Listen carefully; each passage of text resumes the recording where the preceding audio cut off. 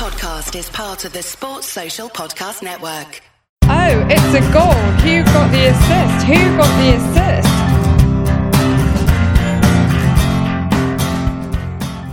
Hello, so after last week's more macro pod, this week we descend into the rabbit hole of the run into the season, with advice for wildcarders and non-wildcarders alike on how to play this most exciting of times in the FPL schedule. I'm joined today by Nick for this special pod, and I know he's also quite excited about it. How are you doing today? Hi Tom, hi everybody. Really looking forward to another podcast. Lots of work and research gone into this particular one, especially in terms of our planning for the wildcard, very important part of the season. But I think we've done well not to get too caught up in specifics last week, as the fixtures announcements have really brought a change to the events and the planning, and a lot of wildcard plans have been ripped up and had to start again. So yeah. we'll be talking about that, and we'll be talking about the players to get on this pod. But just as a reminder, who we are: I'm Nick, he's Tom. You may remember us from other podcasts, such as the Fixtures one and various ones earlier on in the season. But we are Who Got the Assist. You can find us on Twitter at WGTA_FPL, online at whogottheassist.com. Thanks for that, Nick. So today, as mentioned, it's all about the run-in. The pod will split up into two distinct sections. The first will be strategy, and the second will be specifics in terms of teams and players. We'll try our very best to cover all perspectives, not just come at it from our own points of view as two wildcarders this week, to try to give you guys all you need to know as far as we can and cover as much as we can. Yep, and just to say, as this is a special pod, we won't have any features or listeners' questions this week, so we're going to devote full time to the topic at hand. So let's get on with it anyway, starting with the strategy section. Yeah, so every situation, of course, is different. I think that's the first thing we need to say.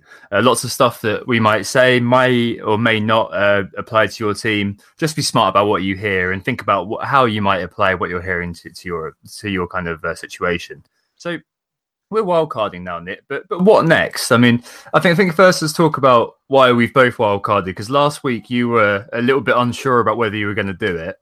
And I said I'm definitely going to. Well, I had done it already. And despite the fact that the fixtures changed and a few fixtures did get moved, for example, Arsenal's double game week got moved to game week 37 rather than 34, as did Swansea's and Man City's as well. I think they've moved to 37 now, which means that 34 is a little bit less lucrative as a double game week. However, my team was pretty poor still. It had 10 players that played in the blank. It was a very blank-friendly team. And I don't think I needed a -8 or a -12, I think, to be competitive. So I still stand behind the fact that it was kind of the right thing to do for my team. And I think on another level too, it was good to just re-inject a bit of fun into the proceedings, so maybe to feed the emotive side after weeks of grey arrows and everybody having very similar teams. So, but ironically, it may be looking like everybody's got a similar team on the wildcard anyway. What about you, Nick? You made the decision to wildcard. What were the reasons behind that? Yeah, I did. I mean, I was looking at my team and they weren't performing particularly well anyway. And also, I didn't wildcard straight away, but I started seeing all these price rises happening, and I was just getting absolutely hammered by the price rises because all the players I was going to bring in the next game week were rising. We saw Lukaku and Aubameyang rise very early on. We also saw David Silva rise, and I wasn't planning on bringing him in. And maybe that was a bad call for those that brought him in, because I think he's injured now. But since then, we've had Mahrez and Son rise in value as well, and I managed to pick up the rises on both of those guys. But if I hadn't done my wild card, I would have been down about 0.4, potentially even 0.5, could even be 0.6 or 0.7 by the end of the game week on the players that I wanted to bring in, because I think Williams also, he's risen. So that's another player that I've brought in. So I just got overly concerned about the price rises and thought, you know what, just pull the wild card, make the changes I want to make, and then I've got another free transfer potentially to play with anyway before the game week 34 double game week. Yeah, I think that ultimately it does make sense, because you don't want to be in the situation where next week, or if you do some sort of like other strategy in the future, you're like, oh, why are you little? I'm 0.1 off, and you kind of think, well, if I'd have wildcarded 2 weeks ago, then I'd have the team that I wanted. And I think that every year I have followed that kind of strategy that I've been training a lot. That if I put a team together, I put a team together fairly early after the blanks, and if I can't afford it later on, I don't think, then I go for it. Let's move on to actual strategy then, Nick. And we're in slightly different situations. I've got all chips intact. You've got no triple captain, of course. You spent that on Harry Kane. And I think we should probably talk about kind of how we're going to be using our final chips towards the end of the season. From the perspective of somebody with all 3 chips, there's a little bit of choice. So like triple captain and bench boost, they should probably both go on double game weeks, right? Unless you were clever enough to do it on Salah last week. And I'm trying to... I've been kind of seeing there's a lot of arguments each way this week. For me, I think I'm going to bench boost in 34 and triple captain in 37. Why 34 for bench boost? Well, a lot of it is down to triple captain options, actually. So Kane has West Brom, Newcastle. City have Huddersfield, Brighton. United have Brighton and Watford. Arsenal have Burnley and Leicester in 37, that is. And in 34, I felt like I'd be scratching around a little bit. Also, with all the chips intact, I can see why you're doing... I think you're going to bench boost in 37, right? But I can see why you're doing it. But for me, I'm not too sure I want to be trying to get 14 to 15 men for a game week, which is 5 weeks away, even though there is a little bit of kind of a double crossover. So yeah, for me, it's 34 bench boost with 14 players plus Salah, I think, and then triple captain in 37 because how good triple captain is, especially Kane 37, West Brom, Newcastle if he's back fit. If not, maybe a punt on a City player or Kaku or Alba or something. So you don't have a triple captain. Why are you going for 37 as your bench boost rather than 34? Well, I think with the fixtures that are happening in game week 37, it's just there are going to be more of them than in game week 34. And I can set my team up to prepare for that bench boost in 37 by maintaining and trying to get up to 10 or 11 double game week players for this game week. And then I can sort out my free hit for the blank in 35. And then I'll have the players that I'm planning on benching up until 37 coming in for that double game week. And a couple of players that I've just got lurking around who I had in my original draft. And I'm probably going to keep are Kennedy and Dummett. And they both have games in 37. And I thought if I could just bench these guys or even maybe even play Kennedy this game week because he's got quite a nice fixture against Huddersfield and then have him sit on the bench until 37 when they've got the double, then it seemed like a viable strategy for me. I looked at potential setups to get 15 players for that game week 34, and I felt like I was stretching a little bit with the teams that were available compared to 37, where I felt like there was a little bit more flexibility in terms of my options. And at the moment, for instance, I want Chelsea players, but I'm not going to rush to double or triple up because of their cost. And it's also the same with Spurs players as well. There's no one really appealing within that defence that make me want to triple up on Spurs for the double game week in 34. But by 37, I might be in more of a position to have the triple up, especially once Harry Kane's back. But I can understand for those that have the triple captain and the bench boost, why it might be more appealing to triple captain in 37 instead of 34 because of the options and the fixtures available in 34. The 37 ones are likely to be more appealing for the triple captains. I think for 34, one of the only real options, I guess, for a triple captain would be Lukaku, perhaps.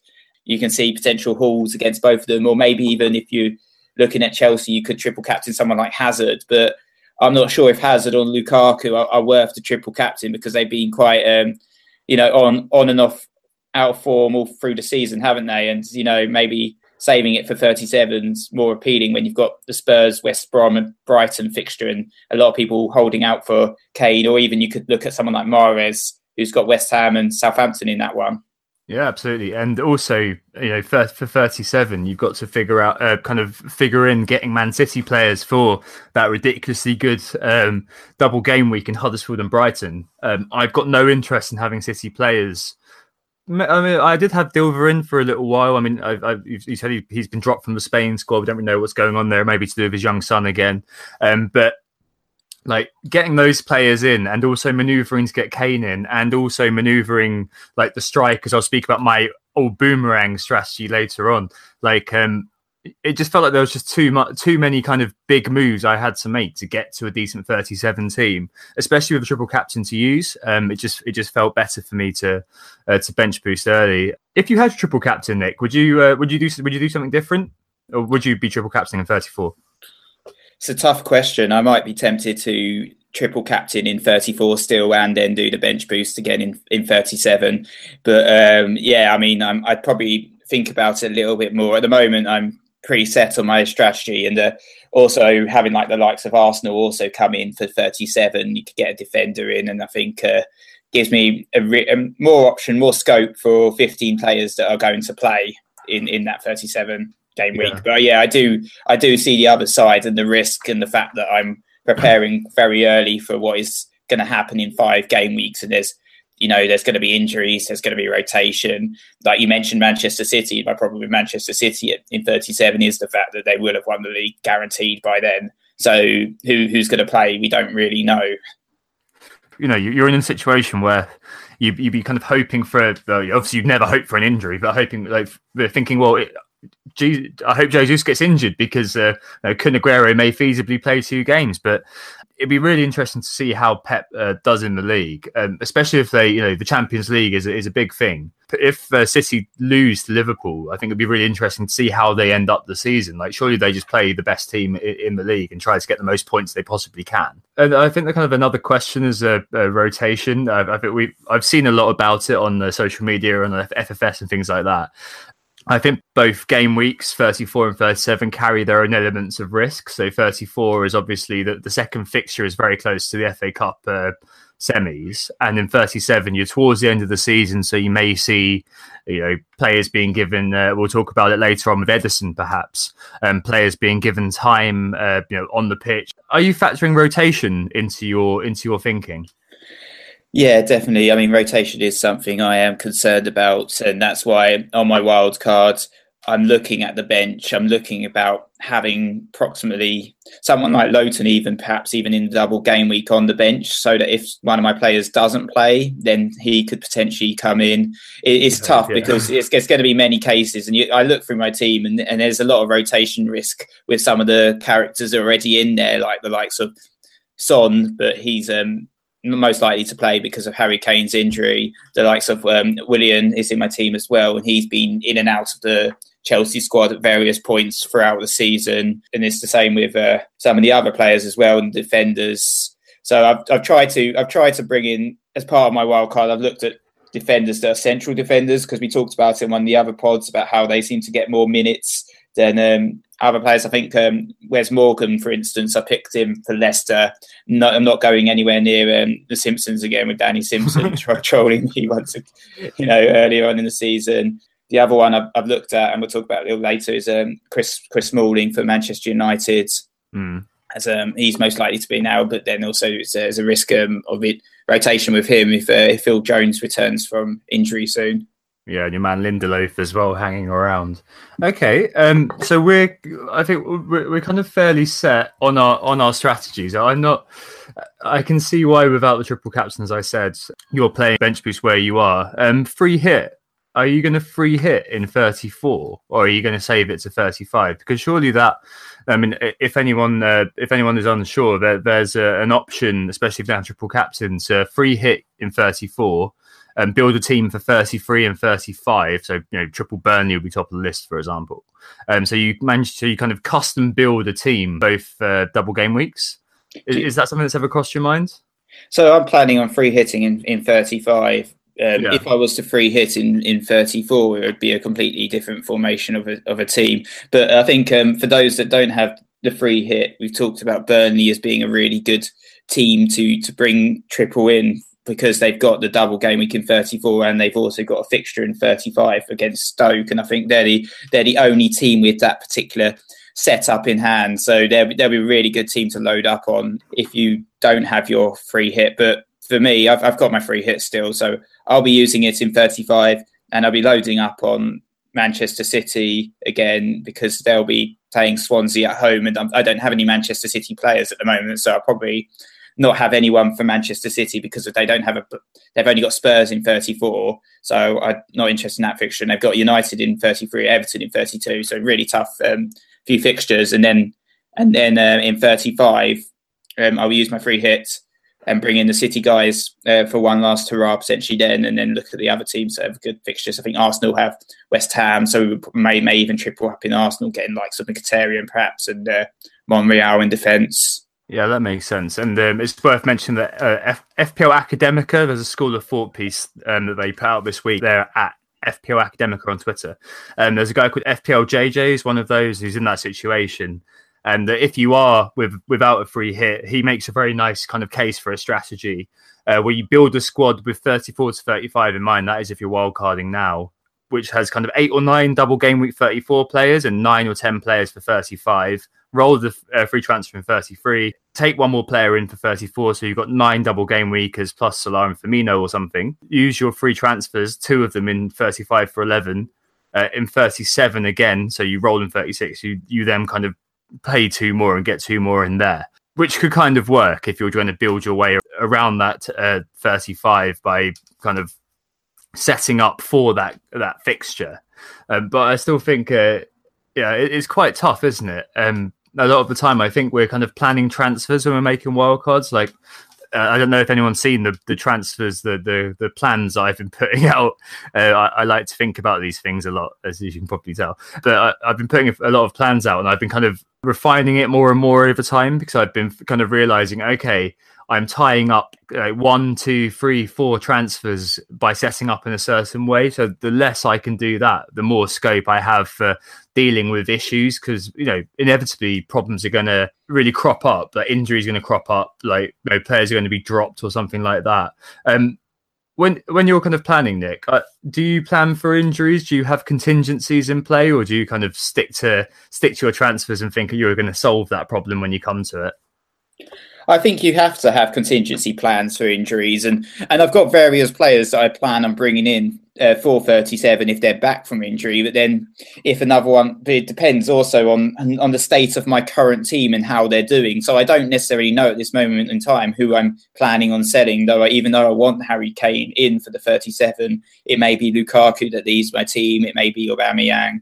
It may be Jamie Vardy if he's in the team by game week 36, but it very much depends on who's in form, who's staying fit, who's injured. And I think you have to you can't really plan too far ahead and say, I'm definitely going to make this move in this week, and I'm definitely going to make this move in this week, because you have to factor in various other elements like the injuries or the form or the price changes. So you have to and I try not to think too far ahead, because you can't predict the future. You don't know what's going to happen. So I focus on at least 2 to 3 game weeks in advance and then go from there. So even though I know I really want Harry Kane, I don't have a Harry Kane plan at this moment in time. I'm just going to, and I think you've been planning a little bit more than me, but I'm just thinking if I have to sell someone like Aubameyang or Lukaku to get him in, it might be like the case I have to do that, but then they've got really good fixtures in that 37 as well, so it's very tough. Yeah, it's difficult, isn't it? I think Kane specifically is an issue because he's so expensive. But that's kind of the thing that I realised when I was trying to plan how I get from a decent 34 to a decent 37. And I realised that if I worked backwards from the 37 plan, as you said, it's very difficult to be specific. So it was a lot more kind of like my first 7 team is kind of like City defender, City midfielder kind of thing, and a vague kind of price point. And then building backwards from that to the 34 team and ultimately to the team I'm creating now. Kane, because he's so expensive, but 36, he's got Watford at home. 37, they got that really good double game week in West Brom, who may well be down, and Newcastle, who may well have written off the rest of the season by that point too. I feel like there are sometimes maybe this is a point where we differ as well. Like I wouldn't feel happy if I didn't have a plan in some way or form to be able to sort that out. Yeah, it's tough, and it's just the problem is when you're thinking about Kane, you've already got 3 premium strikers that we're all thinking about owning potentially as a lineup, and that's Vardy, Lukaku, and Aubameyang, and they've all got great fixtures of their own in that game week as well. And those, I think you match me in terms of those 3 are your current front line, or maybe you're going for Glenn Murray now. I'm going Murray. Yeah, so it's just tough in terms of making a sacrifice. Maybe Vardy would be probably the one that I would sacrifice out the 3, but then that means that I've got to fork out find another 3.5 million or something lurking around, which will be really tough, which means someone in midfield will have to definitely be downgraded. And I obviously don't want to sell the likes of Salah and my other premium midfielders. It's just very tough. That's it. I think it is. It is a time when you have to make some tough decisions, and perhaps decisions which don't quite make sense. So something like removing Vardy for Kane would, if you can free up that extra money, would I think on some level make sense? Because even though Vardy would have a double game week and has a fairly decent double game week actually in that time, I still think that Kane's double game week is better than his almost, and you're going to have to make a decision which normally you wouldn't make, but because we're kind of so finite now, and you don't have further game weeks to catch up. This is it, so you're going to have to make decisions like that. I'll talk about my plan later on with the strikers, but a lot of it is kind of treating your players as mercenaries and treating them as week to week who's going to do better for me. And I think that kind of is the way I'm looking at it. I think the final thing to talk about, Nick, is if you don't have a wild card, like obviously we've spoken about to some extent what wildcarders are doing if they've got a triple captain, if they've got a free hit. I'm assuming that most people who are going to be listening to this won't have used their bench boost at the moment. If you don't have your wild card, what advice do you think that would you give people out there? Our friend like Neil Gupta, for example, has no wild card but bench boost and triple captain, and I'm sure there's a lot of people who only have bench boost left. I think one piece of advice perhaps would be not make too many wholesale changes to your current setup and try and be too ambitious with too many hits. If you've got triple Liverpool, for instance, don't rush to sell those guys because they've been in really good form all season, and maybe just keep the likes of Salah and Firmino, who have still got good fixtures and have been performing week in, week out. And then just look at the rest of your team. Look at the teams like Arsenal have got really good fixtures up until the end of the season. They might not have a double in 34, but they've got a fixture in 35, so you can cover them there. And then they've got the double in 37, so slowly sort of feeding players from Arsenal. Focus maybe on a couple of teams like Manchester United, who've got the good double in 34 for your next couple of transfers. But as long as you just have a look at the teams in 35 and make sure you see if you can try and have as many players in that game week as well. So the likes of Burnley, we mentioned already, really good team to get in at the moment because of the 34 double and the 35 fixture. The likes of Liverpool, keep those players, in Arsenal. And then after double game week 34, start looking at the likes of Manchester City and maybe Spurs would be my suggestions. That makes sense. And I think, as well as looking at those players, the big ticket players later on, I think earlier on too, around now, if you're making kind of dross transfers or enabling transfers as well as moving big players, bear in mind the teams who have a double-double who do have cheap options. So that's teams like Leicester at the back. You just mentioned Morgan, who's also in my team. Southampton, maybe under Mark Hughes, they'll sort it out. Who knows? But, there's McCarthy there, the keeper.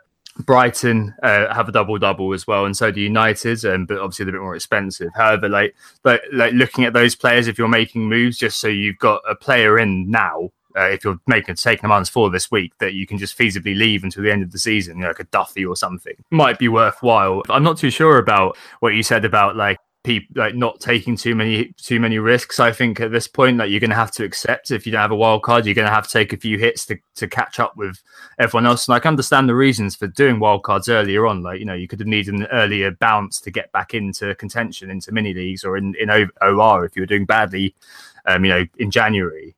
But I still think you might need to take a few hits, actually, from my perspective. Yeah, no, that's fair enough. I just think that you need to look at the players you're selling and the reasons why you're selling before you take the hit, because sometimes if you're taking hits, you're already putting yourself at a disadvantage against the rest of the field, and you're never going to catch up if you take too many hits. And you may find that those players that you've already got are actually the differentials within the game week that end up getting a haul and beating some of the double game week players. So, for instance, if it's the double game week 34 and you're thinking of selling Shaqiri or something like that, but he's actually got a really good fixture against West Ham and could easily haul and beat Pascal Gross that game week.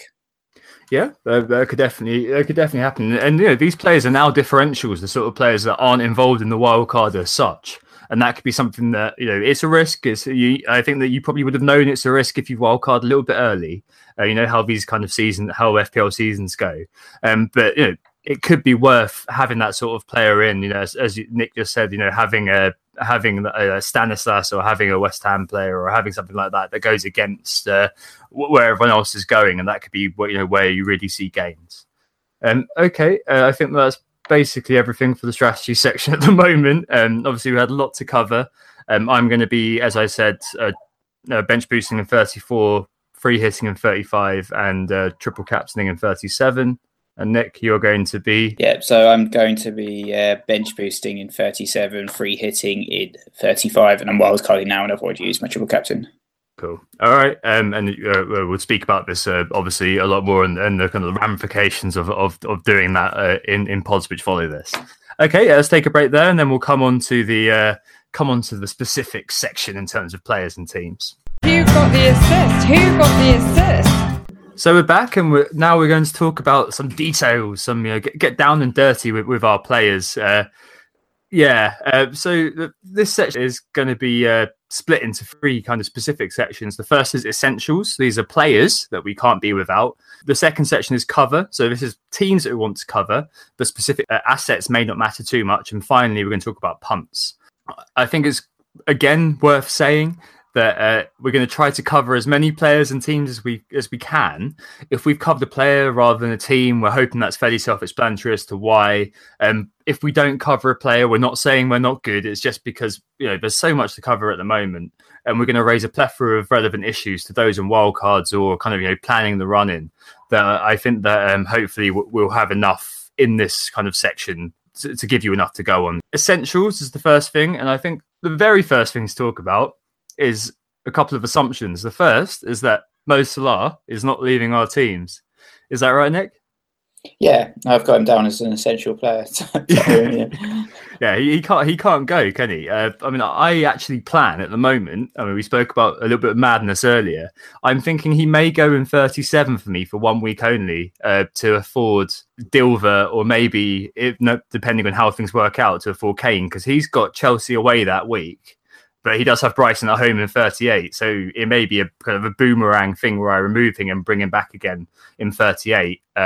But yeah, I don't think Salah's going to leave. But one man I think who is part of a big discussion, a big decision, is Roberto Firmino. And the idea of whether we keep or sell, are we going to press con Firmino and get rid of Bobby? I think this is quite an interesting one because a lot of us have a lot of value tied up in him. He's been doing really, really well. Yet people are selling for Lukaku, people are selling for Vardy. And I've been kind of ruminating about this and kind of turning it over in my head. And I could never get to the point where I was comfortable selling Firmino. What have you done with him? Are you keeping him for now? How is it working for you? So yeah, at the moment he's staying in my team.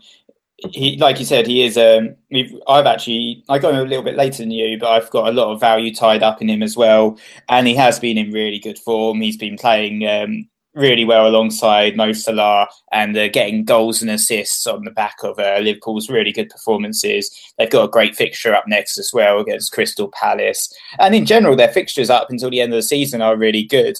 But I don't think he will be in my team actually for double game week 34. I think I will sell him, but just not straight away. I've got a couple transfers that I will have available before that game week, so I'm probably going to keep him for at least one more game week, maybe two. But I think for me, he will leave my team, and Jamie Vardy will replace him. Yeah, Oakley Dokley. I think that's probably about right for me too. I looked at Firmino compared to Vardy and Kaku. In terms of the last 6 weeks, and the stats are ridiculous for Firmino. He's had 9 shots on target in the last 6 versus 5 for Kaku and Vardy. As you said, they've got Palace up next. United look dross going forward, don't they, really? They've got Swansea, but I back Firmino to do better than Kaku. I think Kaku can wait till 34.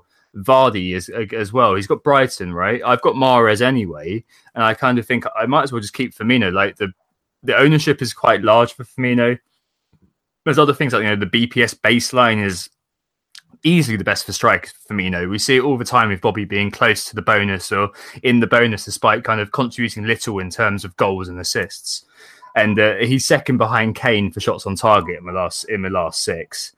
At the end of it, I kind of looked at it for a long time and I was taking him out for Kaku and taking him out for Murray and moving it all around. But I couldn't come to a point quite yet where I'm happy to let him go. I know that they've got 4 fixtures in 10 games coming up, but I think he will start versus Palace. if it was any other game other than the Merseyside derby sandwiched between the Champions League fixtures, I think he wouldn't play that. But because it's the Merseyside derby, I think there's a slightly bigger chance. But it's very difficult to second guess these things, I suppose. At the end of the day, I feel like it's convenient to sell Firmino right now, but logically, I don't think you'd ever do it outside of a wild card. And I think that he stays for one more week for me, at least, because of that. Exactly. And but I think I will sell him. And I think because it actually frees up 0.6 in value as well if I do sell him for Vardy. And that money can come in really handy. It's probably going to be spent on bolstering up my defence a little bit at the moment, because that's looking a bit poor at the moment in general. So I'll probably be using that money to upgrade one of my defenders, or even my goalkeeper, because at the moment I haven't been able to fit in David De Gea. But yeah, I think for me he will stay for at least one more game week for that Crystal Palace game, and then he'll probably leave for Jamie Vardy, because I think Leicester's fixtures are just really good as well. And it's worth mentioning in 33 they've got Newcastle at home, and Vardy could really deliver in that one. But still, I think the whole and I'm not sure if you're on the same wavelength, but we both really like Riyad Mahrez as well, and the whole actually doubling up on the Mahrez is that too much spent on the Leicester attack? I don't know. I'm reluctantly looking at Vardy. Like I know that you don't really like him very much, so I'm surprised that you are looking at him. I guess it's a case of needs must. Like whenever I've owned him, I owned him a spot this season, a fair bit last season. Obviously, in the big season, he was an auto own, but since then, he has a shot every 45 minutes. He only has a couple of opportunities per game, and he very, very seldom returns double figures. If you look at Kaku and his returns over the last kind of few game weeks, it really is the case. They track each other very similarly. And I think strikers in general, without Kane involved and without Kun Aguero perhaps being involved as well, strikers generally just look to me like an area where you look at it and you think, yeah, who's going to perform well in this week? Who's going to perform well in the other week? And try to make sure you've got the kind of the performing players. So, I've got a little plan, like kind of an boomerang of strikers. So first two, I'm going to have Firmino, Alba, and Murray's going to stay. 33, maybe Roll, maybe Firmino out, but 34 definitely Firmino and Alba are going to go. Kaku and Vardy will come back in. 35, free hit, so Alba comes back in, so does Firmino. 36, Vardy or Kaku go out for Kane. So I'm not going to be sticking or loyal to many strikers. I'm going to be playing the strikers according to when they've got good fixtures. So starting with Aubameyang, I'm going to be starting with him, but I'm not planning to keep him beyond 34. I just got him for the initial kind of period here. Yeah, quite a lot of planning.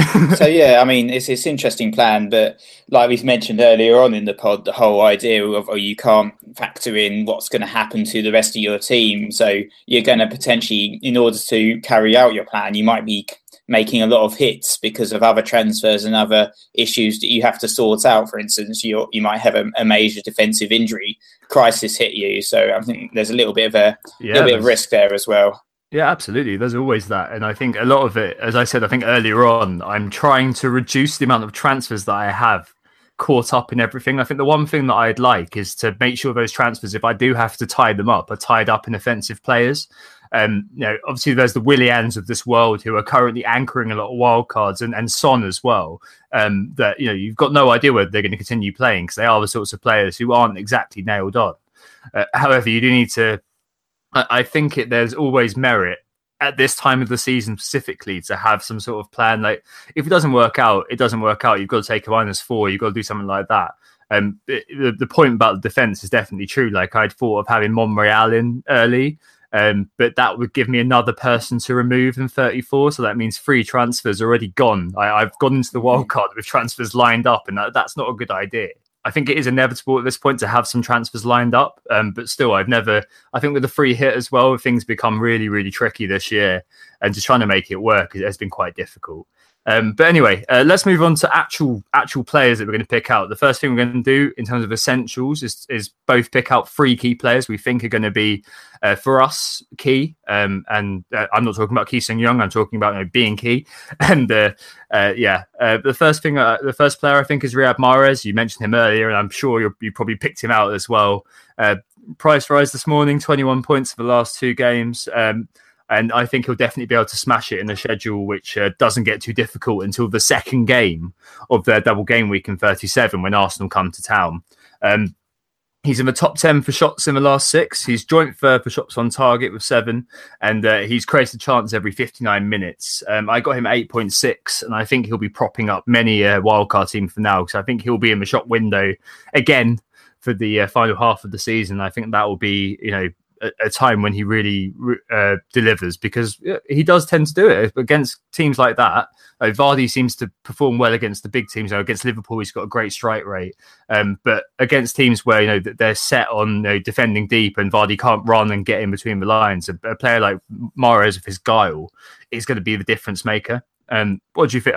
Is Mahrez one of your first or on your list? Yeah, so I've picked Mahrez as one of my picks as well. I mean, yeah, he's 8.9 now, isn't he?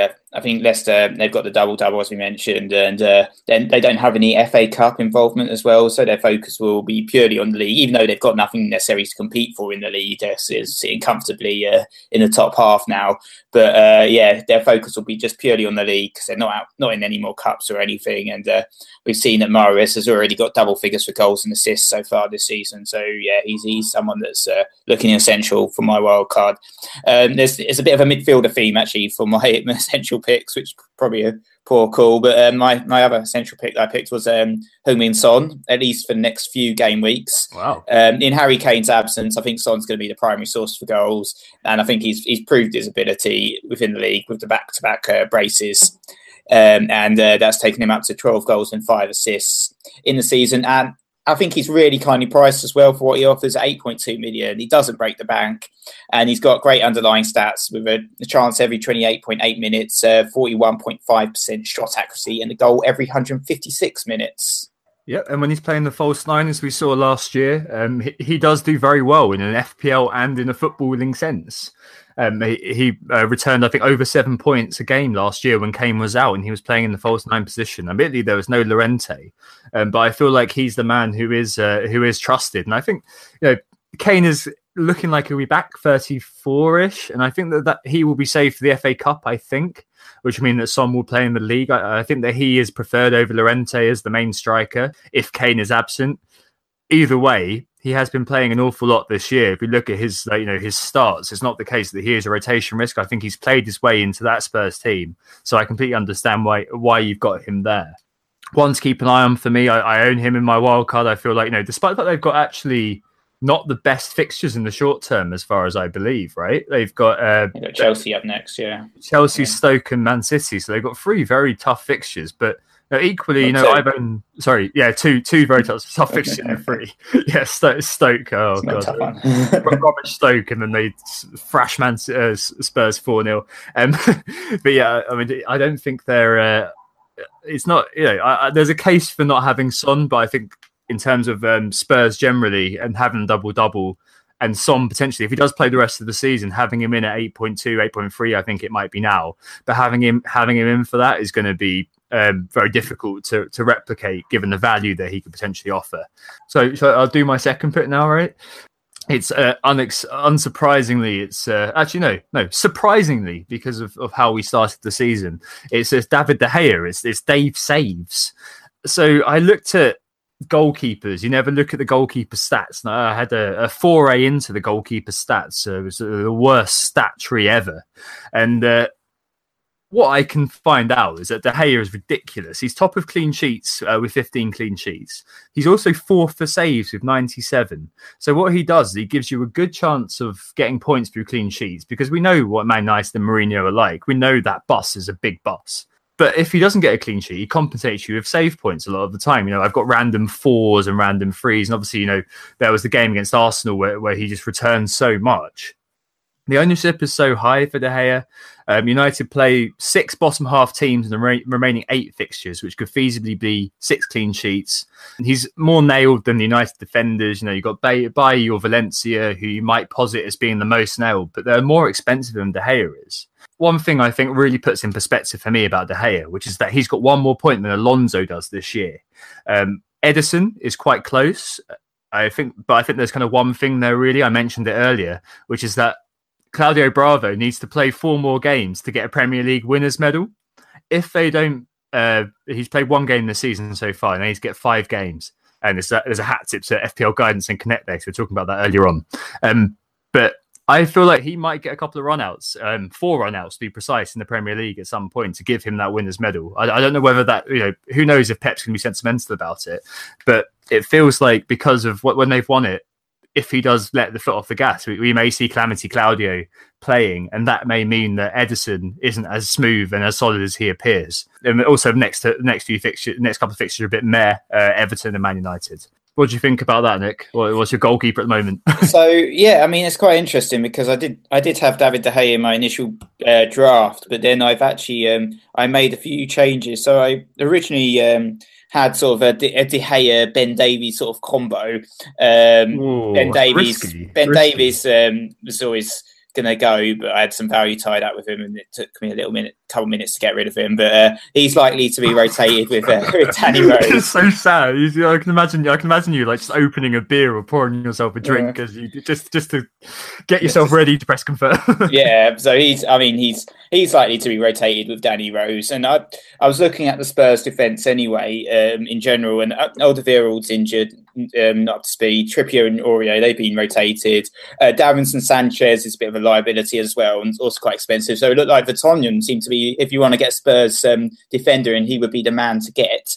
So I was looking at sort of De Gea and Vertonghen as a combination, but then I realised actually if I went for Lloris and Smalling, I would save £1.1 million in total, and that's quite a lot of money. That I thought, you've got 2 defenders, you can have a Spurs and a United defender at 1.1 million cheaper if you go for Lloris and Smalling over De Gea and Vertonghen. So at the moment, I decided to put Lloris in. I mean, he scored 31 less points than David De Gea, and he hasn't made as many saves, it's true. But Spurs have had 13 clean sheets over the season, which is only 2 less than United. Smalling has played the last 8 games. He seems to be nailed on at the moment and seems to be one of them, sort of players that Mourinho actually trusts to deliver, even though he can't seem to get into the England squad. Smalling seems to be quite key for Mourinho. So I think at the moment, Smalling, he's quite good value as well at 5.4, and I saw him as a good way of covering the United defence. Yeah, that makes sense. I did look at Smalling as well for that exact reason, and I just can't. I just wouldn't want to be messing around with a premium defender, especially given the fact that I've got a little bit of a plan around my strikers as well. Like the defense has to be nailed on as it is. I'm really not planning to make. I think I'm planning to make 1 defensive move max. And actually, I have De Gea, and I've got another guy who is. Should I do my final one now? Yeah, might as well. So, like, my final guy is a bit controversial, but it's Azpilicueta from Chelsea. He 1 point off Alonso, 6.9, so very expensive. He and De Gea are my only 2 premium options at the back. With Azpilicueta, what stuck in my mind is the BPS work that we did a little while ago. As I said on that pod, Azpi's BPS data is absolutely mental. Like amongst defenders, he's got 733 BPS, so he's done 733 BPS worthy actions this season, 41 ahead of the nearest competitor, which is Otamendi. He's in the top 5 for tackles, the top 3 for pass completion. He is top for big chances created, but a lot of that was kind of Morata earlier on. In the last 5, Chelsea have obviously fallen off the wagon a little bit, but Azpi is still in the top 10 for BPS and remains top for baseline BPS. So the way you look at that is you think, okay, you go into any game with Azpilicueta, he goes in with a baseline of 3 points rather than 2, which I think is pretty cool. I'm scared of Christensen, who I had in initially. He just looks to be injured the whole time. But Chelsea fixtures, I think, need to be covered. If they can keep it tight at the back, I think he'll be the one who plays. This year, every game but 1. Last season, I was going to bring him in. We were on your stag do, and you said, what about Courtois? Went with that because I had to go with the stag and missed out on Azpi assisting Batshuayi's championship-winning goal, which I was very happy about, Nick. Thanks. But fundamentally with Azpilicueta, I feel like you're paying 6.9 for a potential 9-pointer each game. With Alonso, you get the occasional points from a goal or from a free kick. But if Azpi keeps a clean sheet or has defensive actions in a slender victory, then I think he's always in the mix. So it's the case of like consistency, like paying for consistency over like boom and bust, which is what you get with Alonso, which kind of swayed me here. Yeah, I can understand the appeal of Azpilicueta. For me, I think he's very expensive. I haven't got enough budget in my defence at the moment to fit him in. And if I did, I would want to find that extra 0.3 and make Azpilicueta Alonso. And I think Alonso would definitely appeal to me more to own him over Azpilicueta because of that additional goal threat. And we saw earlier on in the season, he was raking in the points. Yeah. Chelsea in general have been a little bit out of form, so I'm not really looking at overloading on their players. But I will start to think about a Chelsea plan for sure, because I think you want at least 2 players probably for 34 and the end game, the last fixtures of the season as well. So I probably want to try and get maybe Alonso in, but getting him in is just going to be another budget stretcher, and Kane as well. It's going to be tough. I mean, at the moment, I've got we'll talk about our actual teams at the end, but I've got a decimated defense at the moment. They're all kind of 4.7 in Cedric is my next expensive defender, and it's Azpilicueta and David De Gea. I've got 2 Chelsea players, Willian and Azpilicueta, hoping that Willian keeps playing. We're not going to be able to probably talk about him, I don't think, too much this pod, but hoping he keeps playing because he just looks fantastic, and then points per minute on the field is just incredible. But you're right, and I think it's the case where I've kind of thought, well, I want to put a player in that I know is nailed. I mean, you've got the Emerson Palmieri thing, whether he'll start on the left sometimes. I think that Alonso is probably nailed and will get you those points, but the fact they're so close makes me think I just want the nailed on guy. So there's nothing worse than having Alonso and him not playing, because that's suddenly 7.2 a midfielder potentially you could have had not starting.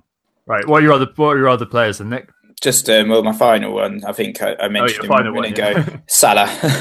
I just thought he's essential, isn't he? I know they don't have a double, but just we all know we keep seeing this guy perform week in, week out. Last game week, he actually managed to score 4 goals and 1 assist. And then there are people selling him, and I'm just thinking, why are you selling him? Just keep him. He's essential. Even though Liverpool don't have a double, just keep him. Yeah, I can't make a case. I think it's one of those things where you can kind of make it go. I can see the case for Firmino, as I said. Don't quite go with it, but I can see it.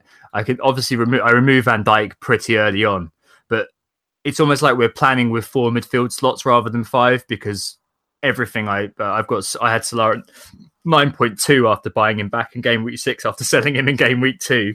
You've had Salah since game week 1. So much value tied up in that guy. So ridiculous. He's very close to beating, I think, Luis Suarez's record as well. 7 or 8 games to go. So it can't. I can't ever imagine a team without him. We saw it last game week, didn't we? Those that tried to differentiate by not captaining him, and I guess that you could say that was the worst plan ever. Yeah, trying to be too clever.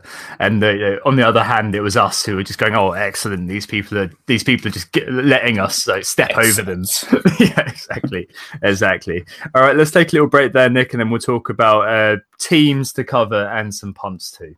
Who got the assist? So we're back, and we're going to talk a little bit more about teams in general and the fixtures and the best teams to cover. And I think we've covered it a fair bit already in the pod, but there's probably Leicester a really good team to start on. I think it's worth getting a Leicester defender in, and the one we've been looking at is Wes Morgan, but there's a few other options, but they've been rotated a little bit in defence, haven't they? So maybe they're not necessarily as good picks as Wes Morgan. Then we've got Southampton as well, and I think you mentioned you've got Cedric in defence. I've gone for McCarthy as one of my goalkeeping options at 4.4. I think he's probably a decent pick. But Southampton, it's worth mentioning their fixtures are pretty tricky. One of the doubles in 34, they're playing Chelsea. That's going to be a tough game, so it's unlikely they're going to get a clean sheet there. So you're only really banking on the one clean sheet against Swansea. So it's not really worth covering Southampton. I can't see too much of an appeal. And then 37, they've got Everton and Leicester, so it's probably unlikely they'll get a clean sheet in either of those games. And then they finish off the season actually with Manchester City.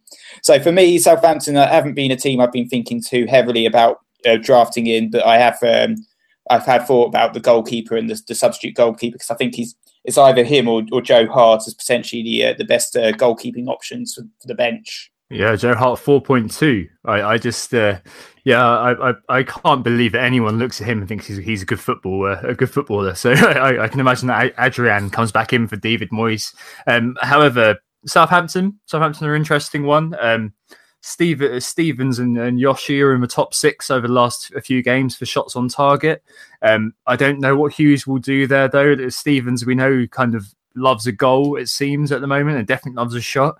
But for me, this also kind of encroaches on our punts a little bit. I've got Cedric at the moment, who's one of your early season heroes, right? Not much of a hero. 4.7. Yeah, the last 6 weeks, he's actually 4th for crosses with 29 and crosses complete with 7 of them, so 25% of them. And he's also 5th for chances created with 6 in the last 6 for defenders. You've got to think that surely like Carrillo or Austin is going to knock one of them in eventually, somehow. The reality is I'm only going to be playing Cedric for 2 fixtures. One is West Ham away this week coming, and 2 is that double game week, which is going to be tricky. I'm expecting 4 points in total. However, I've got Ryan in goal instead of McCarthy because I'm worried about Forster potentially coming in. I don't know. I feel like it's worth paying 0.1 for the goalkeeper. Yeah. At least he's going to play in 34. So with Stevens again, it's another kind of like meh. And I was thinking, well, I've got 0.2 spare. I might as well just put Cedric in now. But I'm not sure about him, but I'm not sure about that, to be honest. I don't know if he's worth spending that 0.2 because I think you mentioned that he's your second most expensive defender, but you're only planning on actually playing him for 2 game weeks. So for me, I feel like you should be saving that money and saving that 0.2 for a rainy day. For instance, when you try and do your Kane transfer, you might find that someone's dropped in price and you're actually short that 0.2 at that particular moment in time. So maybe you are better off looking at Stevens or Yoshida as your Southampton option. Yeah, I did look at that, actually. The issue is, as I said, is that Stevens and Yoshida, like, if Yoshida comes in and takes Stevens' place, then suddenly, for game week 34, I'm down a player. I've got to use one of the transfers that I planned to, use on the strikers, maybe there. With Cedric, I don't think you have that issue. It's 0.2 pay for peace of mind. And I know what you're saying about the price rises as well. I do have enough wiggle room as it stands. I think I've got about 0.8 million to make everything work. So I think I've got probably enough to not have to do that. And it's the same with doing, let's just move on to maybe Burnley as well after you've said what you're going to say. But, it's the same with doing Tarkowski over Lowton. Like I prefer Tarko to Lowton. So I'm going to spend the extra 0.1 on Tarko than I am on Lowton. Sorry, what were you going to say about Southampton? No, I was just going to say, I mean, it's a tough one, isn't it? Because you could then say, okay, I'm going to go for Dunk and McCarthy, but then you seem worried about Forster as well. But so Dunk is nailed on at Brighton, but Southampton, there seems to be a little bit more rotation in that defence. There's a little bit more risk. So maybe, not going for a Southampton defender, maybe doubling down on Brighton could be another potential option. Because I know Brighton's fixtures aren't particularly good, but neither are Southampton's. You could say, you look at Brighton's ones and they could maybe get a clean sheet against Huddersfield or Palace or maybe Burnley in 36. Southampton, they've got West Ham up next, they've got Swansea and they've got Bournemouth. So each of them probably only have about 3 possible clean sheets, max. Yeah, that's it. And it's a little bit like the strikers, actually. I did say we're going to do Burnley, but let's do Brighton quickly. I've actually got triple Brighton, and I've actually got double. Yeah, I've got Ryan and I've got Duffy. But the key to remember is that these guys are not going to be playing every week. Whenever I say that, people always assume I'm going to be playing. I'm not. But Duffy in 33, as you said, has Huddersfield. In 36, has a decent fixture as well against Burnley. But other than that, I mean, he's not really going to be anywhere near my team. He's just kind of a player who's on the bench who's nailed on to play as a centre-back. I mean, Duffy's top of the CBI, for example, and, he still hasn't scored yet, despite a lot of attempts for a defender. And Matt Ryan for saves, I can't, I think that he's a little bit better than McCarthy, and I want kind of a slightly cheaper, the cheapest keeper I can get who's nailed to play with doubles. In case De Gea is ill or something in 37, who knows? But yeah, I mean, Brighton, the key man there is Glenn Murray. He's I've got him in at 5.9. They've got 2 home fixtures coming up next against Leicester and Huddersfield. Highly motivated. I mean, I mean, people are saying, there's always Lacadia sitting around there. If anything, I think that Lacadia will come on with Murray rather than Murray being dropped because of the form he's been in. over the last 6, he's had 7 shots on target, which is joint third behind Kane and Firmino, scored 4 goals. And as I just said, the motivation is the big factor there. I think feasibly he could just stick in my team for the rest of the season. At the moment, the plan is that he does stick there. But, 36, I could remove him for Jordan Ayew, who Swansea have got a decent Don't 37. mention that guy again. Yeah. Dull. Yeah, I can imagine. But, I think that he's a really good option for Brighton in the short term. It's ridiculous that we're looking at these players in such focus. It's just because of the double game week, I think. What do you think about Brighton? Yeah, I can see why you're going for Brighton. I'm going to talk a little bit later in the pun section about Pascal Gross. But again, I'm interested why you've gone for the Duffman Duffy over Dunk as well, because isn't Duffy 0.1 more expensive compared to Dunk in terms of price? Yeah, he is. It's just because one, he's top of the CBI, so it's just like that's just a number, though. Surely you want to save that 0.1. Yeah, it's very small, but equally, I don't need to save 0.1 because of how I've worked it out. As I said, I've got 0.8, 0.9 in terms of wiggle room now to 37 if all things remain the same. If not, I'm in a position where I don't think I'm going to need that 0.1, but I definitely see what you're saying. Also, there's a little bit of kind of a personal thing there because I've owned Dunk already. I might not want to buy him back. I know that sounds ridiculous. Get a goal out of him, but exactly. I can understand. Maybe I've waved him off. I've said thank you, come again, but I don't want him to come again. I prefer to have the Duff man in.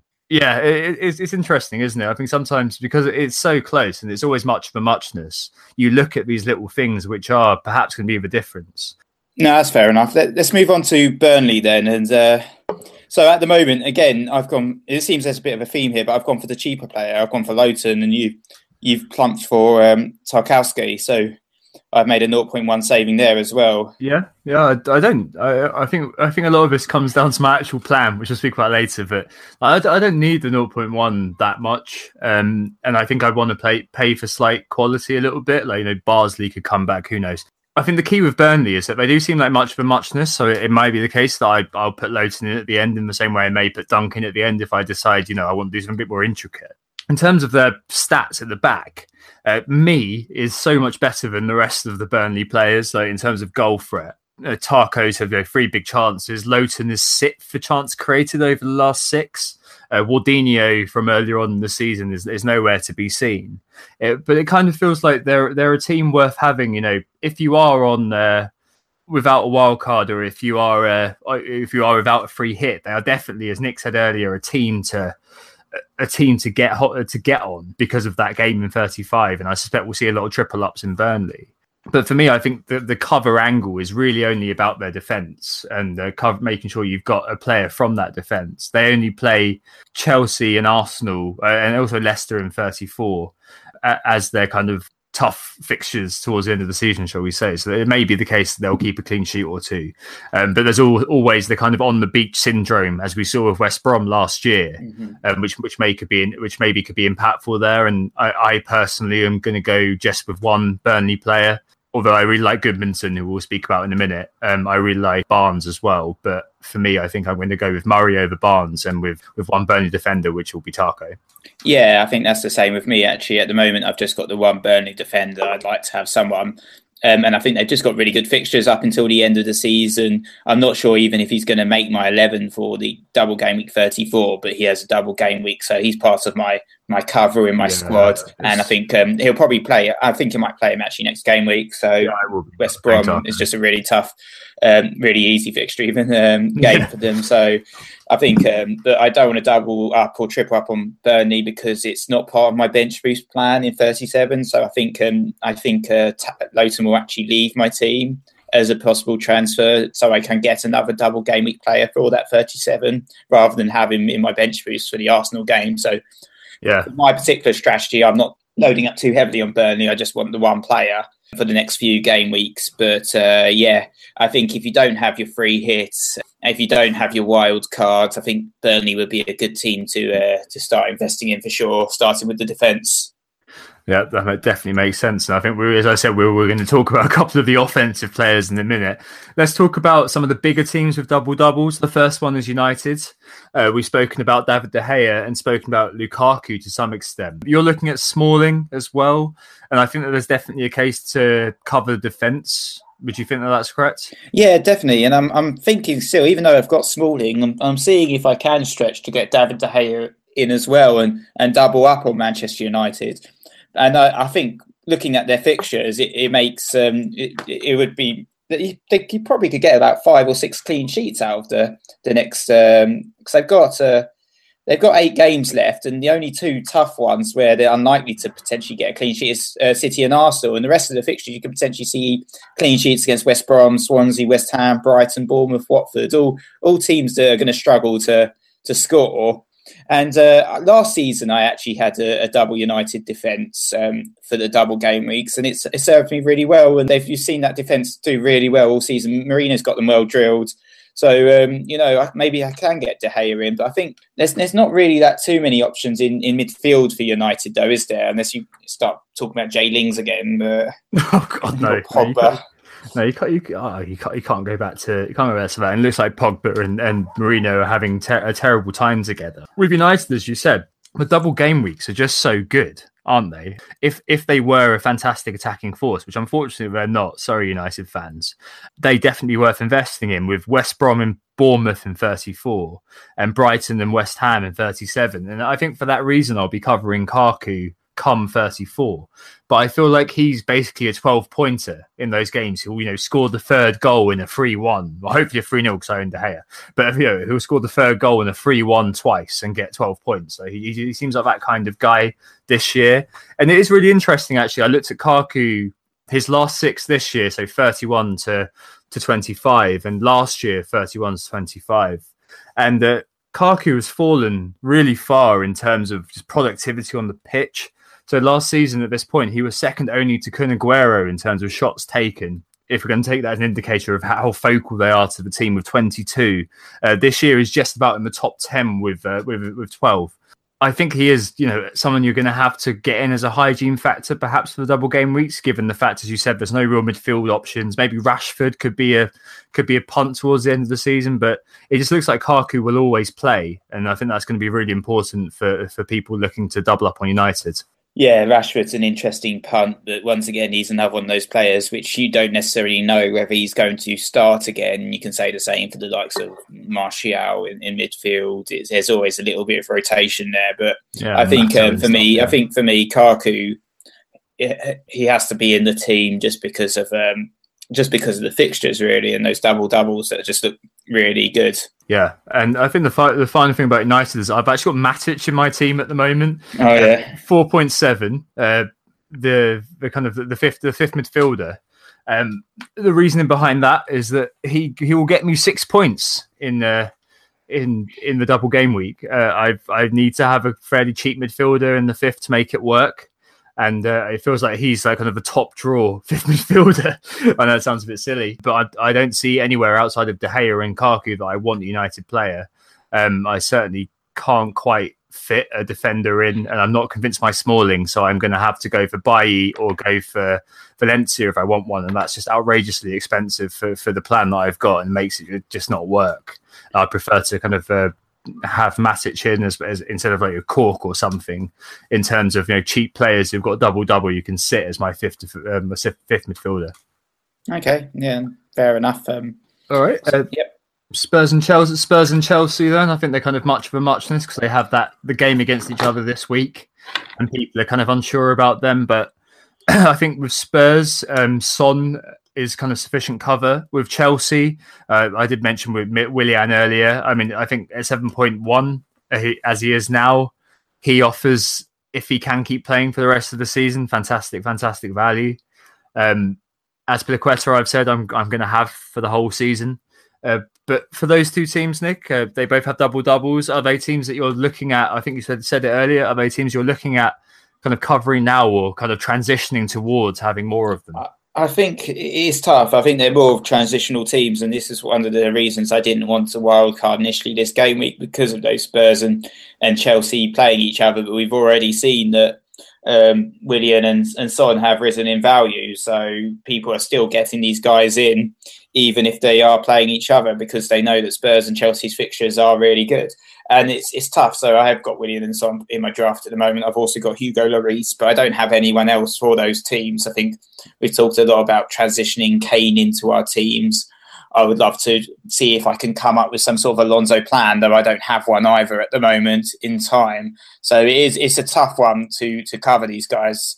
And Chelsea do have some good fixtures up until the end of the season. And I do want to load up on another Chelsea player, but there aren't too many viable options out there. Like the attack's a bit of a mess. I'm not going to be looking at Morata or Giroud or anything. And Hazard's very expensive too. Yeah, you kind of wish that he'd have a number one striker. Like, I think that would definitely make things a lot more interesting. Like, triple captain Giroud in 34, imagine. But yeah, I agree with you. And I think that a lot of the time it's linked to Salah, why we can't get Hazard. No one's really spoken about Ali and Eriksen, which I find quite interesting, considering what's the Spurs' fixtures after 35 particularly. Yeah. And I think it is just due to Salah that we can't fit these players in at the moment because of the fact that he's 9 million plus slot that he fills. I think that it's an allowable loss to lose one of those players and have Salah, as you said, because he's just so essential. I think that's what's happened there. Yeah, definitely. And the fact that Son is a lot cheaper than Ali and Eriksen and Williams a lot cheaper than Hazard just makes those guys just a lot more appealing and saves me a lot of money and allows me to afford the likes of Lukaku, Aubameyang and Firmino as a front three. Yeah, and you just spoke about Aubameyang. You mentioned him at least. Let's mention Arsenal. So no double game week in 34. We were expecting it to be a Newcastle-Leicester double away game. It's not. That Leicester game got moved to 37. But they hit the ground running from 32 with Stoke and Southampton, two very profitable-looking home fixtures. And, everybody, I think, is aware that Aubameyang won't play in the Europa League, has a ridiculous record generally, and will be playing in basically every Arsenal game. So I think he's in a lot of wild cards, despite the fact that he doesn't have a double game week in 34. And maybe players like Monreal and Mkhitaryan will be, and Mustafi and all this kind of thing will be coming into the picture come 37. With your wildcard team, have you got Aubameyang now? I do have Aubameyang at the moment, and I'm probably going to be keeping him and playing him in 34 as well as Salah. So they're going to be essentially single game week players that I'm going to be playing regardless.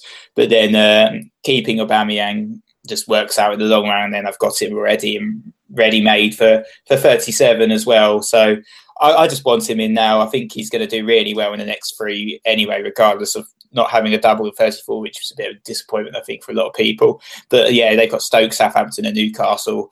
But I've gone without the Arsenal defence. So I originally was planning on bringing in someone like Monreal, Mustafi, or even maybe Petr Cech as an additional Arsenal player within my team for that double game week in 34. But without the double, there's no point now, I don't think, doubling up on Arsenal when I can perhaps get someone like Chris Smalling in for the same price.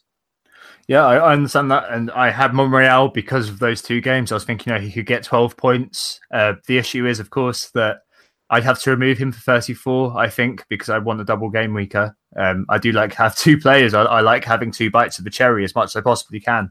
And I think that if I did have him in, he'd maybe get 12 points for those two. I have to remove him, so his actual worth is 8 points. And then it just gets a bit too complicated if I've got free transfers all tied up. I don't know if it's worth it for an Arsenal defender.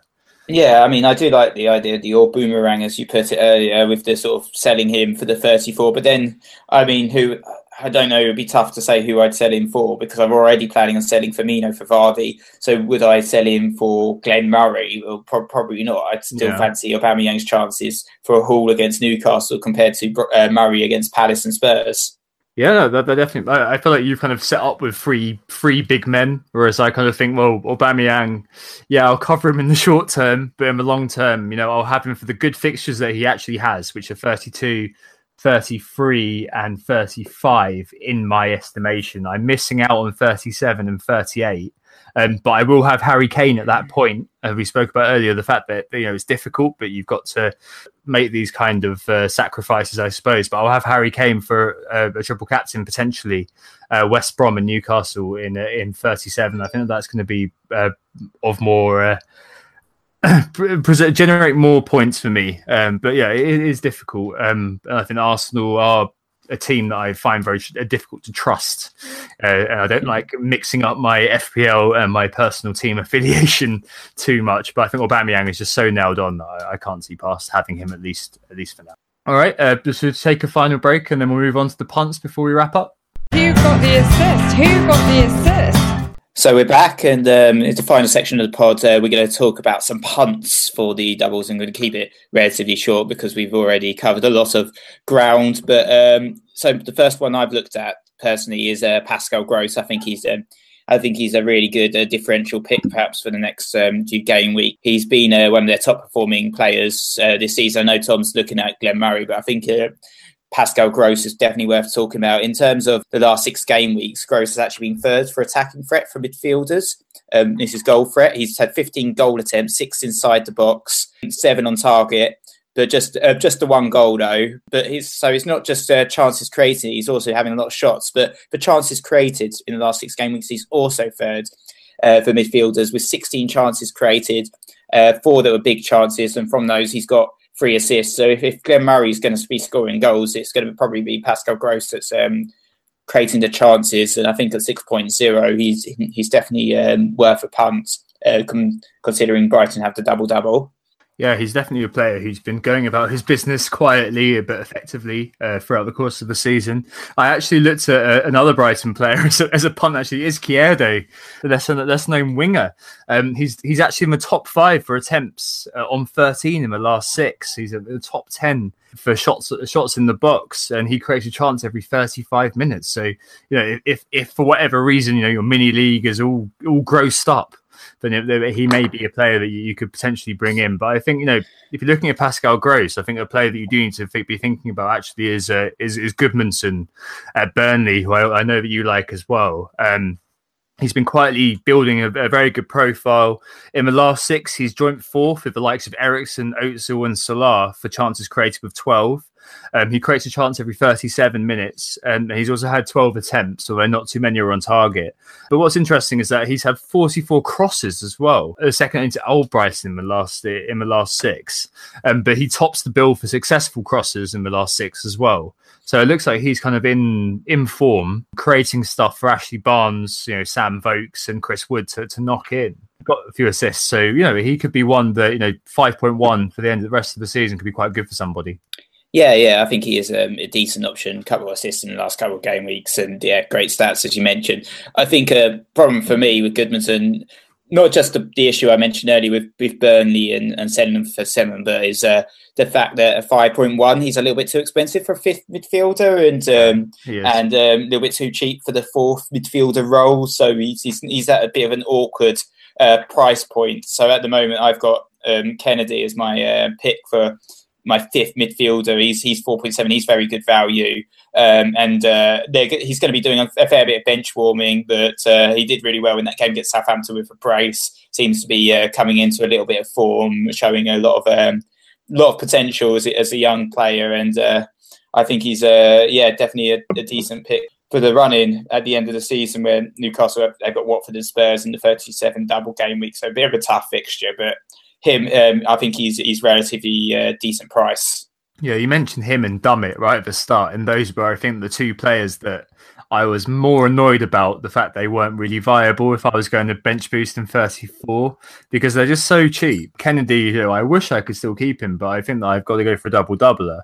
12 attempts in the last 7. He has a chance every 31 minutes, which is pretty crazy, really. I mean, Richarlison, his prime was kind of a chance every 15 minutes or so, but in a Newcastle team which don't seem to be creating many chances, him having so many for 4.7 is very alluring indeed. I think I'm not going to really be looking at Newcastle. I think we'll see how that kind of pans out, but I don't think I'll be looking there. I mentioned Southampton earlier as a team I am looking at. I've got Cedric, and I mentioned that he constitutes a punt for sure. The other man at Southampton is Charlie Austin, who definitely constitutes a punt because he's injured at the moment. But he is a player who, if he is on the field, is fit, his shoulder's in its socket, who does very well. In his last 6 games, Austin has taken 15 shots, 11 of which are on target, which takes him, of the last kind of 6 games universe, so every striker in the last 6 games, into the top 5. Pretty damn decent. I mean, if Cedric, one of those crosses hits Charlie Austin's head, surely one's going to go in, who knows?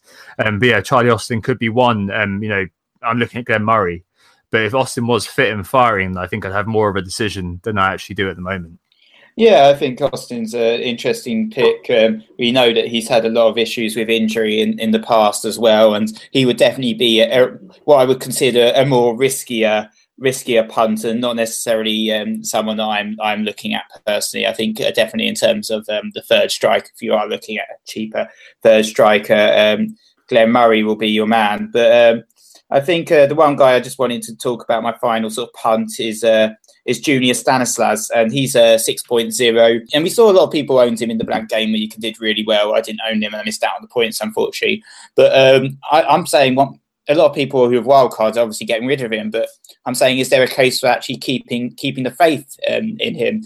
Because I think if you look at Bournemouth's fixtures, they've actually got a double game week, and people haven't really talked about it because it's a really tough one. It's Liverpool, so Manchester United. It's not nice, but you're not going to see clean sheets. But it's very much a case that Stanislas might be able to do well in that game and nick a goal. I mean, he's had 3 goals in his last 6. And their other fixtures, just for the run-in, is really good. They've got Watford, Palace, Southampton, Swansea and Burnley as well as their other final games. So I definitely can see that Stanislas could score a couple of goals. I think in the last 6 game weeks, he's only actually behind Mo Salah in terms of his underlying stats and shots on target for the last 6 game weeks. So I think definitely a case for keeping Junior. If you're doing anyone in Bournemouth, I think you've got to do Stanislas. I can't see past Stan for being in your team.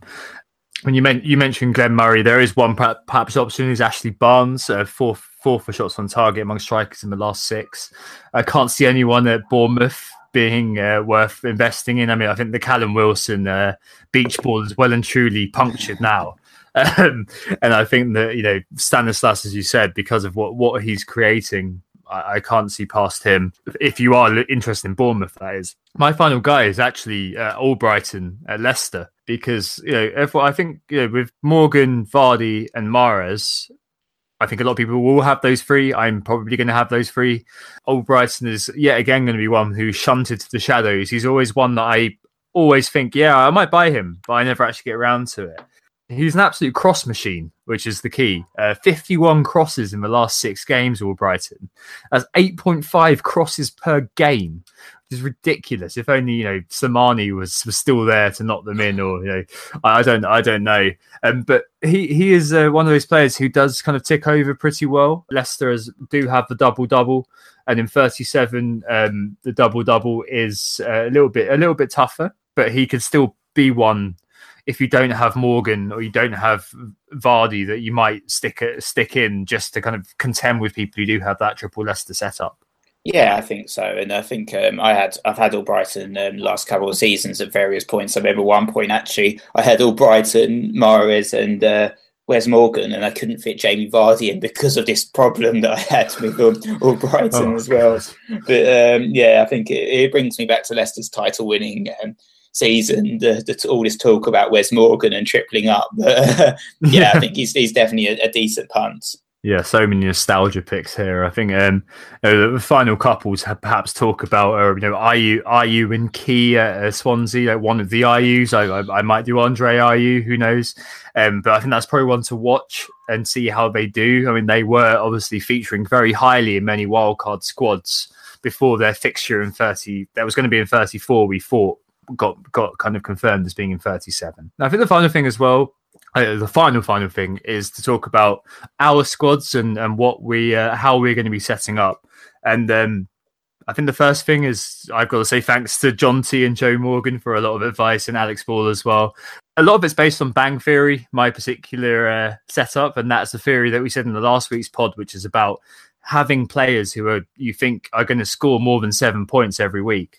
And my approach has been to make sure that I've got maximum amount of players who can score that amount, that I back to score that amount. So I'm starting off with Firmino, Aubameyang, Son, Salah, Willian, Mahrez, Azpilicueta, De Gea, and maybe Murray as well as players who I would back most weeks to do pretty well. Murray obviously is a bit of a grey zone, but yeah, I've got a fairly intricate plan to make it all work. Most of my players are fairly fixed now, but Firmino is going to stay, as we said at the top. He's going to go out for Vardy. Aubameyang's going to go out for Kaku for 34, 35 free hit, 36. I've got money, and this is kind of the crux of my entire wild card, in fact. So if it doesn't work out, I may get Kanaguero instead. But the crux of it is that in game week 36, Vardy goes out for Kane, which is financed a little bit. I need a tiny bit more money by Son to Ayew or William to Key.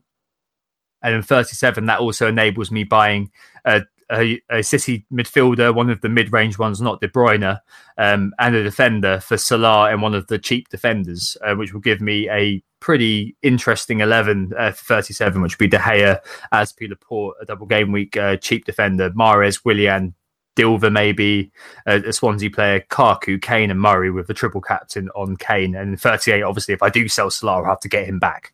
But yeah, it's one of those things where I've obviously been thinking about it a lot. I've been trying to make sure that I'm not going too crazy in overthinking. I've got quite a lot of flex as well. So, I've avoided the temptation to get, be maxed out when I've wildcarded. I've actually got 3 million in the bank to afford Kane to come in. And also, afford Kaku and Vardy to come in for Aubameyang and Firmino. So I've got a lot of flexibility. I can really make it work, and I can hopefully still retain a very high number of players who can perform well week to week. But it's very much a Glaven kind of proper nerdy wildcard plan, which is invariably going to fail as soon as Cedric gets carried off injured in the second minute against West Ham. That's kind of where I'm sitting at the moment. I'm kind of thinking that I've got so many fairly big players that hopefully that will be a differential in of itself, that some people are going to be owning 3 or 4 of those players. I've got a very strong 7 plus De Gea at the back and Azpilicueta at the back, and I'm just hoping that will elicit gains through that kind of level of differentiation from that perspective. How's your plan, Nick? How's it looking? What have you been doing? Yeah, I mean, at the moment, looking at my team is quite aggressively forward. A lot of money spent on the front 3 and the front 4. I've got so at the moment it's looking like Lloris and McCarthy as my goalkeepers. And then I've also got in defence, I've got Lowton, Smalling, Wes Morgan, Dummett, and Alexander Arnold at the moment with Joe Gomez injury. It's a danger zone, that defence. But the thing is, I'm not going to be bench boosting anyway in that's true. I can still play the likes of Smalling and Morgan and Lowton as my defence in 34 potentially. But I swapped in Alexander Arnold because of the fact that Joe Gomez is injured, and I think Liverpool have some decent fixtures, so I might keep him in. He's only 4.2, but he might go. It's very much changing week in, week out, day in, day out. So it's definitely not set in stone at all. But at midfield, it's Son and Mahrez and Salah and Willian, and then Kennedy as well. And then up front, I've got Lukaku, Aubameyang and Firmino. So it's so at the moment I'm focusing on getting that 9 double game week players and then Aubameyang and Salah for 34, and then trying to see how many I can fit in for 37. So the likes of Lowton will go probably for someone like Fernandez at Swansea. I'm not sure if I'm going to keep TAA, to be honest. I just put him in because he was cheap at the time, but I might look at someone else. Someone like Dummett will come in as well, and Kennedy will come in for that double game week in 37 as well. So yeah, that's the plan at the moment. It's just a case of trying to find those pennies and stretch, because at the moment, unlike you seem to have a lot of money in the bank. I'm very stretched. So I'm looking at ways to cut corners, cut costs. So looking at the likes of Lowton over Tarkowski saves me 0.1, or getting Dummett in very cheap, or using having Lloris and Smalling over De Gea. Yeah, I think the main way I've done it is basically just the defence. I've said I'm going to have one big defender in Azpilicueta. The rest are fairly cheap, and obviously Cedric, 0.2 more expensive than the rest of them. But it's all much for muchness almost. Like they kind of cover what they need to cover, and they come in and they rotate around a fair bit around Azpilicueta and De Gea, who always play. But it's interesting. It's interesting to see how things are different, and just to kind of come to the end now. Obviously, as we said at the beginning, there's only so much we can cover, but hopefully there's enough there for you to think about players, think about teams, think about how you're going to set up, and think about how you're going to navigate your strategy around this area. There's only so much advice we can give. Obviously, we try to give advice on Twitter as much as we can, and on Fantasy Football Scout every now and again. Maybe I'll try to do some sort of video stream this week as well, to do a Q&A about wildcards on a Thursday or Friday. But it's one of those things. It's very individual. It's very much kind of like, you've got to put your own thinking into it too, and it's very useful to obviously speak to people in the community. And thank you for everybody who's spoken to me about my team. I'm sure same goes for you, Nick. Yeah, thanks very much, guys, for all the help as usual. Cool. So there's a theme to each pod. Last time it was Zoolander. Great work by Andy Goodland, although John O'Forward got very close with it, but I think Andy just about stole it. The Chelmsford battle continues there. And just to reiterate who we are as well, we are Who Got the Assist. You can find us at whogottheassist.com, and you can find us on Twitter at WGTA_FPL. Yep, and if you want to join our league, it's not too late, even though we're coming to the conclusion of the season, but it's 1538-17403, and we'll be back next week. You definitely will, Tom. For me, it depends if my wife has a baby or not, so we'll see. Yeah, I think that's probably one of the best excuses for not taking part in the pod. Although if you do have time waiting around on the maternity ward, and you fancy doing some notes and then coming on via the phone, I'll do something. Yeah, maybe we'll see. All right then, thanks very much, guys. Hopefully that assisted you, and we'll be back next week. Well, I'll be back next week at least. All right, cheers. Bye. Oh, it's a goal. Who got the assist? Who got the